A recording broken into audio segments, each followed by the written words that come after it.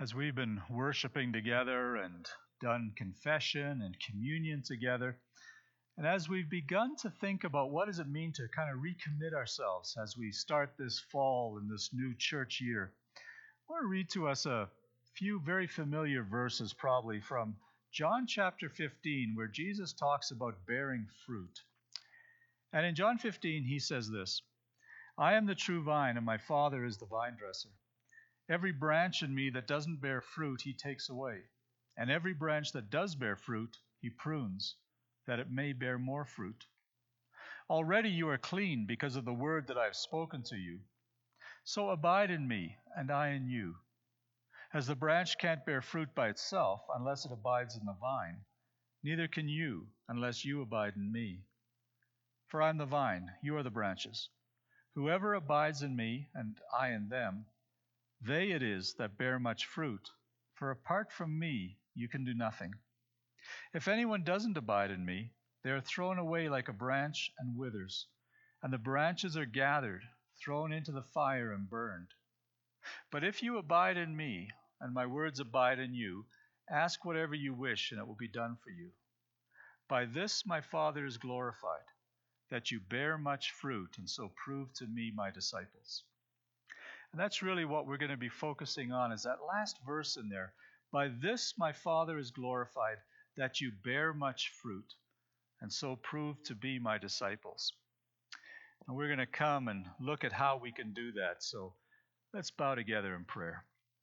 Father God, we thank you for this service of worship, where we've been able to gather, where we've been able to worship you, to confess our need for you, to receive your forgiveness and your sign of that in communion. And we thank you for your word that calls us back into fresh commitment to you. And as we start this new series of sermons, and as we hear your word today, Father, we pray that you would help us to hear your voice, to be challenged in our lives. And Father God, we pray, encourage us, for we need that this morning in Jesus' name. Amen. Well, welcome to the fall. I know, still officially a week away. Fall starts this year on the 22nd of September. We were always taught in school it only ever happened on the 21st, but learned that life is always more complex than you think. But for the church, fall starts on that Sunday after Labor Day. It's kickoff Sunday. Normally we would have a big thing, and instead this year we're going to be gathering online. We're going to be gathering in person with about 80 people plus some kids and some youth. It's going to be different, but we're gathering. And online we're going to continue that we can worship together until we're all able to be back safely in person. But it's fall, and so it's my favorite time of the year. It's when school restarted. I loved school. I wish I could still go to school, but at least someone can. And we restart with our routines and our rhythms. But of course, it's totally different this year. Summer was different. Most of us stayed a lot closer to home. It was a lot quieter. And now for our kids, fall is different too. Some of them are at home or online going to school. Some of them are masked and distanced and in person, but that's not the same as it was either. Some of us are working from home more or working there full time still, and it's just different. And we're trying to figure out, all of us, I think, are we winding down this COVID? Is it a lull before the storm? And none of us have any idea. As my daughter likes to say, I have no idea. This is my first pandemic, and we're struggling to figure that out. Winston Churchill, during the war, when he was leading the country in England there, famously said at the end of the Battle of Britain, "This is not the end. This is not even the beginning of the end, but it is the end of the beginning." And I don't know if that really applies here or not, but it is allowing us to come back this week to church, and we're looking forward to that. Even if it's totally different than it was, and even if not all our people are still able to be out, But we're going to do this 3-week trial through September just to try and see what works and what doesn't, and to see what happens with kids being back in school, and just to see what the future is going to start to look like. And the word that echoes in my mind is this word, resilience. It's been 6 months that we've been in this COVID journey. And as I was kind of planning the series of sermons for the fall, I thought, what we really need is probably a series of sermons on resilience. How do we have the strength? How do we do the self-care in order to survive? How do we keep strong in the face of what some days just feels like an unending new reality? And then my thoughts kind of flitted from there, and I began thinking about margin and balance and resilience. And probably if this was last year and there was no COVID, we would have probably gone there with this sermon series. I mean, in the old reality, I would preach a sermon series in the fall, and always somewhere in that fall, I would say, you're too busy. You're caught up with kids and sports. We're caught up with all the things that we're involved in. We're caught up with work, and it's easy to lose God in all the busyness. But in this COVID reality, I don't think that's the problem anymore. We're not overly busy. It isn't the biggest problem that we had in the summer, probably. I mean, I was at a meeting this week, and we were in person for the first time. And at the end of the meeting, socially distanced, sitting all around the room, we said, we need to have another meeting. What day works? And kind of 2 days were thrown out, and everybody could make it. And in the old reality, man, we'd throw out 6, and then we'd have to figure out, well, which people do we not mind missing? Because nobody's going to make it to all of them. And so it's a different world. So we've solved the busyness, but I'm not sure we've solved the most important problem in our lives. And I don't think it's that we don't need resilience anymore because we're not so busy. The challenge, I think, is not that we're too busy. But here's the thing. The challenge, I think, today is that we've lost the structures that we build our life on. And that's what we're going to think about for the next 6 weeks. We've lost the structures that we build our life on. Now, what do I mean by that? Well, it all came to me this summer when I was thinking about what it means to have the freedom to start these in-person services that we're going to start. When we could do in-person ministries, Don doing some of that with our children during the summer with day camp, with some of our small groups meeting here in the church in person, because we have the space to do social distancing. And as staff, we began to ask ourselves the question, how can we go back to church? How can we reopen? How can we restart ministries in a safe way? And what's God saying about that? And then I began to think, that really isn't helpful language for at least 2 different reasons. The first one is we're not going back to anything. We can't. Even on Sunday when we come back to church here in person, it isn't going to be anything we would have recognized last September, where in 2 services we would have well over 400 people. Well, this week we're limited to 80. If you could see the chairs in front of me, you people online, you would see that the chairs are miles apart. We have about 25% capacity in our sanctuary. We're going to have to wear masks. We can't sing. We have to pre-register. We haven't come back to church. We've moved forward to a new church. It's a new reality. And the second reason why going back language isn't particularly helpful was I began to think maybe going back wasn't what we really wanted anyway. Maybe it's not so much that that's a challenge as that that's an opportunity. That maybe the way we did things wasn't the best way we could have done things, that we sort of stumbled into that model of ministry. And I began to think, and here's the point of the sermon, I began to think that we'd created structures for sweet peas and not apple trees. And that probably makes no sense at all. But if you're wondering what the sweet peas and apple trees have to do with anything, well, I don't know if you've ever grown sweet peas. They're one of Don's favorite flowers. But if you grow sweet peas, you know one thing for sure. If they're going to grow well and they're going to look like anything, you've got to give them something to grow on, whether it's a fence or a trellis or something. But sweet peas do not have the strength to stand up by themselves. They simply grow along the ground unless you give them something, in which case they'll grow up along that.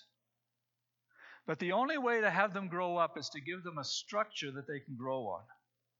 And whether it's a fence or a trellis or something else, that's what they need to thrive. And I think that's what we've created church to be. For most of us, it's the structure that we base our spiritual lives around. And maybe you're thinking, well, that's not a bad thing. Well, maybe. But I began to think that the picture that the church was before COVID was that we were sweet peas growing on this trellis. And I realized that because all of a sudden we had to shut down all the in-person parts of church. And I realized what we had done is we had cut the trellis down that we had based our lives on. And when the church structure disappeared because of COVID, the shape of our lives changed. And here's what I came to believe. I believe that we as church people have come to base our dependency on the church to give us structure in our lives. I mean, when we stopped meeting on Sunday morning and the sermon went online, we quickly discovered that you could watch that at any point. It was no longer time specific to Sunday morning the way our services were at 9:15 and 11. And after a while, people began to time shift when they watched that. And the reality became that we lost Sunday as a special day. And a lot of people sort of discovered, Sunday feels just like Saturday. And some people really liked that feeling. And they began to say, hey, this is what the rest of the world experiences. But we lost Sabbath, whatever that means. When most of the ministries stopped, we lost the place where many of us volunteered. Many of us served in ministries that were on site. We were in the Sunday school. We were in ushering or greeting, or we were doing stuff through the church. And we needed that structure of ministry in order to keep serving. And for many of us, the last 6 months have been a time where we've served very little because the structure that we volunteered in disappeared. And now we had to actually initiate serving when we saw a need around us. Working from home changed the shape of our day. When we, people that had kids that had to do some schooling with their kids during the day, people that worked at home that didn't now commute off, but kind of worked at home, which in many cases kind of morphed over the day a little bit more. It wasn't like I start at 7 and I finish at 5. It was a little more fluid than that. And I think a number of our people lost that quiet time where they would spend time with God, however long it was, whether it was before they left home or whether it was on the drive or on the commute on the C train. But whatever it was, they lost that time with God. And not only did they lose Sunday out of their week, they lost their quiet time with God out of their day. And then I think a lot of people found life really quiet over COVID because we discovered that our friendships were often based on activities that we did where we ran into people sort of accidentally. Whether it was at kids' soccer or hockey or skating or gymnastics, or whether it was at church events or services or small groups or whatever, we ran into people and we had this friendship that was there, not because we had to initiate, but simply because what we were doing put us in touch with people. And when COVID shut that down, I think a byproduct of that was it shut down our connection with people. And yeah, we can't go over to people's houses as much as we used to, and we have to be careful and all those things. But there were a lot of ways we could have reached out that we didn't, because we had to initiate that contact. And initiating is a lot harder than just showing up and seeing someone and having a conversation. And many people discovered that we don't have as many friends as we thought we did. We simply have acquaintances that we do other stuff with. And I think one of the challenges of COVID has been that. And then lastly, just another example of how structures affect us. Giving was something we either did at church or were reminded by at church. So either we put money in the plate or we did our e-transfer or push pay or whatever those things are that we're allowed to do. But we were reminded each Sunday of how important that was. And judging by our giving over the summer, to be quite honest, my guess is that some of us have got out of the habit of giving regularly. So what I'm saying is, we had structures that the church had created that allowed us to do a number of things. It allowed us to have a Sunday that was different from any other day of the week. It allowed us to have a special time during the day. It allowed us to have a place to serve. It allowed us to have a place to give. And it allowed us to have a place where we found friendships and acquaintances and relationship. And we lost a lot of that during COVID. And so when I hear people saying, I just can't wait to get back, what I hear people saying is, I can't wait for all those things to come back. That we can go back to the structures we had before so that I can have some of the lifestyle that I had before. That I can be attending worship on Sunday, that I can be serving in a ministry, that I can be seeing my friends again, that I can be having a kind of a more routine daily time with God. Even being reminded to give, wouldn't be all bad. I just look forward to the structures we had last fall. And I think in moving forward, one of the things that we've just felt is that if we're not talking about going back, but we're excited about moving forward, and we're thinking, how do we help people not become dependent on those structures? That maybe we need to actually remove some of those structures. And you kind of say, what? Like you're going to remove things that help people in their spiritual life? Aren't structures like good things at times? And yeah, there's nothing wrong with structure. You read the Bible, especially read the Old Testament, read through Exodus, Leviticus, Deuteronomy, books that we don't go into a lot, but we do know a little bit of what's in there, because in there God set all kinds of structures in place.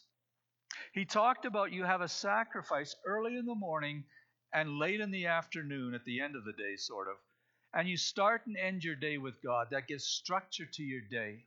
He said, I want you to have a Sabbath where you stop working and you worship me in a different way. And that gives structure to your week. And then God said, every new moon, I want you to have a special festival that's even more special than the weekly Sabbath. And that gives structure to your month. And then Jesus said, or God said in the Old Testament, I want you to have 3 feasts a year, very, very special times. And that will give structure to your year. And then they had a 7th year and a 50th year. God had structures daily, weekly, monthly, yearly, 7 yearly, 50 yearly. And in the New Testament, Jesus lives those all out. He gets up early to pray. He's in the synagogue on the Sabbath teaching or talking to people, healing people, whatever. He's at the feasts in Jerusalem. In fact, it's at one of the feasts he'll get killed. There were rhythms in his life as well. So I'm not saying that structure is bad. But here's where the apple tree part of the sermon comes in. So last summer, I think, last spring perhaps, Don and I got an apple tree for the backyard. They always say you plant a tree for the next generation. So I don't think I'm going to live off the apples on this little guy, but it wasn't very big. They're a lot cheaper if you don't buy them very big. It was like my height. And it came with this stake that held it up. And so we planted the tree, and it started to grow, and it survived the winter and all those kind of things. But what it needed was the stake beside it, because its trunk wasn't very strong, and it needed that support. Now here's the thing: when that tree grows up in the next 2, 3, 4 years, because they don't grow that fast in Calgary, it's going to be strong enough to stand on its own trunk. At some point, we'll take the stake away, and the trunk will be strong enough, whether it's to protect from the wind or to protect from, people bumping up against it and bending it over or whatever. It'll be strong enough for the branches to bear fruit. And that's the purpose of that tree. And I think that's a pretty good image of us, that we are to be these apple trees, these trees that grow, that bear fruit. It's what that passage we started with said, that you're the vine that bears fruit on your branches. And in Psalm 1, the very first psalm that introduces that book, it says, "Blessed is the one who doesn't walk in step with the wicked, or stand in the way of sinners, or sit in the company of mockers, but whose delight is in the law of the Lord, who meditates on his law day and night." Here it is. "That person is like a tree planted by streams of water, which yields its fruit in season, and whose leaf doesn't wither, and whatever they do prospers." And the difference between a sweet pea and an apple tree is just simply this: they both start the same way, they both need that support, they both need that trellis or that stake or whatever it is, but the sweet pea will never outgrow it. It will all its life need that there, because it doesn't have the strength within it to grow. It will just sort of spread. But the apple tree, now that needs to be able to develop the strength to have a strong enough trunk that it can bear fruit without the weight of the fruit compromising the trunk of the tree. And I think what COVID has taught me is that what we have done in the church is we've treated people like sweet pea plants and not like apple trees. We've created all these structures for their spiritual life, but we've allowed people to become dependent on the structure. We've created this codependency that people need the structures of the church to grow. And instead of helping them to become apple trees that become independent, we've created this sweet pea plant dependency. And where the church has been trying to provide support for young Christians or new Christians that need those kind of things, the way the small apple tree does, we've allowed more mature Christians to continue to have that dependency. And we've seen it because when COVID came and took those structures away, we've seen people's lives change radically. The idea with the apple tree is when you take the stake away, the tree doesn't change. It's already strong enough to keep standing the way it was. So where does this sweet pea analogy come from? Well, I'm glad you asked, because it's a crazy story. When our kids were little, our two girls, they both figure skated. And there was another family that lived a couple of blocks away that also figure skated at about the same time, had the same coach. And we got to know them, and they were kind of a fun group. They came to church here for a while, and they were from the southern U.S., which is only important because they were a really cool family. And the dad was this big, burly, 6-foot guy, like a real kind of man's man kind of thing. And he had a name that we called him, but his family called him Sweet Pea. I love the southern U.S. But no, literally, his wife called him that. His parents called him that. Anybody who knew him way back in Carolina called him that. Sweet Pea. I think the image came from that. That the fact that Christians, seemingly mature, grown-up, adult Christians, can still be sweet pea. Still dependent on outside things to prop up our faith. Still dependent on outside structures for our spiritual life. And where those structures are great for Christians just starting out, where they're great for the small apple trees, there comes a point where we got to pull up those stakes and begin to develop internally driven rhythms that will allow us to mature and bear the fruit that God wants us to. And I'm not picking on, the people in the pew. I read an article last week about 9 reasons why pastors who retire stop going to church at all. So since I'm retiring in a while, I thought I better read that because I don't want that to happen to me. And he gives these 9 reasons of why. And he doesn't really mention it in the article, but if you dug behind many of those 9 reasons, one of the things that's there is this has become a job.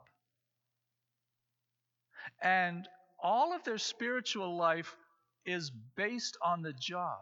They read because they have to preach. They pray because they have to be with people and they're praying with people. It's all that it's the outside structure for a pastor is the job.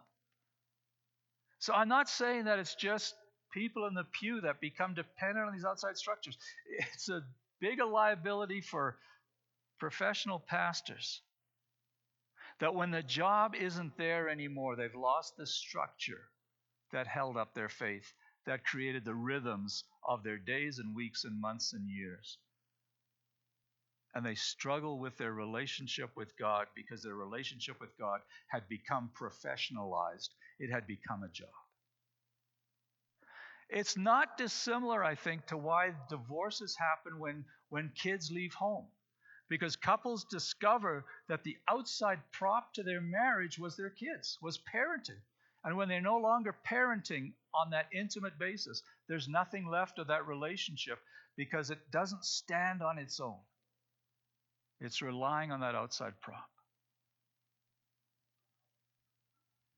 And so we're going to look at that over the next 5 weeks. We're going to look at just different ways of looking at this, and especially we're going to look at how do we develop the internal structures that help us to grow and become the people that bear fruit for God and not have to rely on that outward structure.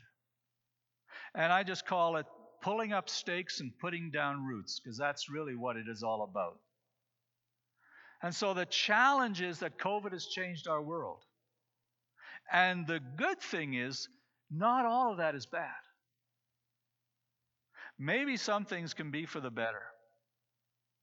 So over the next weeks, we're going to be looking at this, and as we as a staff and as a board and as leaders in the church, we're looking at how do you do things in a fresh way. Don's sending out this thing about Lego. When you get a box of Lego these days, it isn't a box of Lego. It's a picture of something you can build with that particular set of Lego. But if you turn the box over, you discover you can also build this, and this. And if you're creative, you can build a whole bunch of other things as well. And I think we've kind of said that we've done church in this certain way because we think that's how the pieces have to go together. And now what we're looking at is there ways that we can help people mature and develop and grow and discover God and discover their ministry in the world and make a difference that doesn't rely on outside structures. And so pulling up stakes, we're going to look at that. But for this week, can I just give you 3 things that you can put into practice this week as a start? We'll put them in better context going forward. But here's 3 things. First one, you got to have this relationship with God at the start of all this. This isn't, I'm going to, earn God's favor. I'm going to earn God's forgiveness. I'm going to earn His love. All of this we do because we have a relationship with Jesus Christ. We've admitted that we're sinners. We've admitted that we need His forgiveness, as we talked about in that confession and in communion this morning. And it all starts with that. But given that, 3 things. 1, we need a daily time with God. Every study that I've ever seen shows that is the single thing that will make the most difference in your life, is if you have a structured time with God. A time of reading the Bible and a time of praying. So, 3 parts to that. First of all, you need to read regularly. In other words, the best way to do that is to have a time and a place. My time and place is here at the church. I read at my desk. But on the weekend, I have a chair that has a little table beside it, and it has all my stuff that's important. It has my Bible, it has the commentary that I read alongside of that, it has my marking pencils, and it has my coffee. Can't go by without any of those. But I have a place and a time. So this week, what is your time? What is your place? Maybe early in the morning, maybe late at night, maybe at lunch, maybe at coffee time. I don't know when it is, but you need one that's regular. Secondly, what are you going to read? You need to read consistently. I'm reading these days 1 chapter a day. I have this really thin commentary that's about 4 or 5 or 6 pages, and I read that along with it just to get some more insight. And that's my plan. But your plan can be anything. Some of us, our plan was we read the Daily Bread because we picked it up at church, but we haven't been here for 6 weeks or 6 months. And we don't get it anymore. Well, in the sermon notes that you can just download off the web or on the web itself, we have the link to the online version of Daily Bread. We also have links to YouVersion. And if you're not familiar with YouVersion, it is the most awesome Bible app you can get. It's been downloaded 435 million times. So that tells you something right there. It is, what's their stat? 2,000 Bible versions in over 1,300 languages. Didn't know there were 1,300 languages. But it's all free and it's all without advertising. And you just have to go online. The links are there, but you can probably remember the website. Go to Bible.com. And you can download that. And not only do you get all these translations of the Bible, they have about 150,000 different reading plans. You want a 1-week reading plan, you want a reading plan because you're depressed, or you're getting married, or you're going through grief, or you want to read the Bible in a year, 3 years, they got it all. Just go to Bible.com, take a look. And thirdly, pray. So, you need to read regularly, you need to read consistently, and you need to pray. And the question is, who and what will you pray for? Why don't you write that down? Make a list. Begin praying for things. Begin waiting for God's answer and then writing that down as well and celebrating what God does. Start with 5 minutes. It's like you don't run a marathon the first day. You walk around the block and then you walk and run and then 5 minutes, then 10, then 15, and then as long as God calls you to go. But develop that muscle slowly. Secondly, weekly Sabbath. I just think an important rhythm of our week is this whole idea of Sabbath. And without in-person, worship, we have the luxury of doing it any time, and we lost Sunday. It's disappearing fast enough because we have so many other things with sports and other stuff that's on that day. But let me invite you to reclaim Sunday, or if you work on Sunday, perhaps another day, because we as pastors kind of do that. But set apart time in the morning for worship. If you're not coming to the in-person service, you're continuing to watch the web, still set aside a time. Join us at 10 o'clock, same as we'd be in person. Set aside this crucial day. And the kind of the rule of Sabbath is don't work. So whatever is work, don't do it. If for you cutting the lawn is work, don't do it. If for you going shopping at the store for groceries is work, don't do it. If for you doing the laundry is work, don't do it. Figure out how to do these things on different days of the week so that your Sunday can be what brings you joy and what brings you relaxation and recreation. And not only do we spend time with God, but we spend time with His community, whether it's family or friends. It's a day of renewal and worship. And God has built us to need it. And part of celebrating Sabbath is we shut down things because we know that it doesn't rely and depend on us. The work will still be there on Monday. And the world will not crash and burn because you took Sunday off. And here's the question. What do you need to do this Sunday, this week, that you can have next Sunday as a Sabbath? What is it that would help you to be able to celebrate Sabbath next week and schedule all those tasks that you've put onto Sunday so that you can have a special day? And then thirdly and lastly, and we'll close with this one, is generosity. The third rhythm is generosity. God said tithing is, this giving of 10% of our income is important. It's a rhythm that allows us to bless others. It's a discipline that is a way of saying to God, Father, I trust you to supply my needs. When we pray in the Lord's Prayer, give us this day our daily bread, we're trusting that God will meet our needs.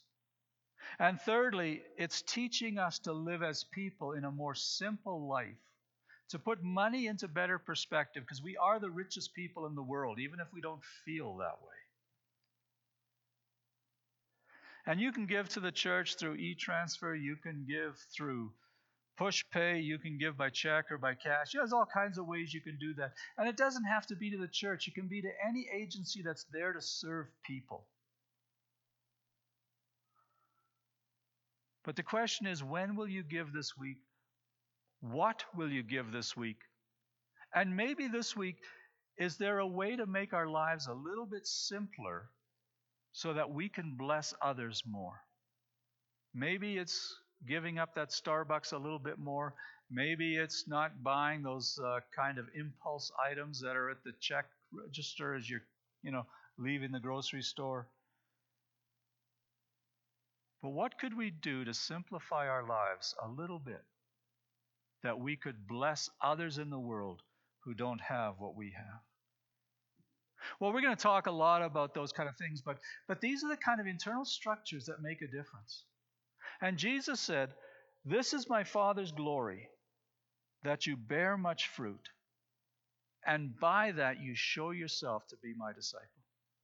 If part of our goal is to be fully devoted followers of Jesus, fully devoted disciples of Him, Jesus says you do that by bearing fruit. And bearing fruit we do by getting our life with God back in order so that we can hear Him, so that we can serve Him, so that we can experience His fullness and His grace and His peace and His power. And this week, I just pray for each of us that we'll discover God's plan for us. Not these outside structures that sort of we rely on to live this life because we don't want to put too much into it. But beginning to develop those inner strengths that we can make a difference for God, that we can make a difference in this world, and that we can live the lives that God made us to live. Let's pray together.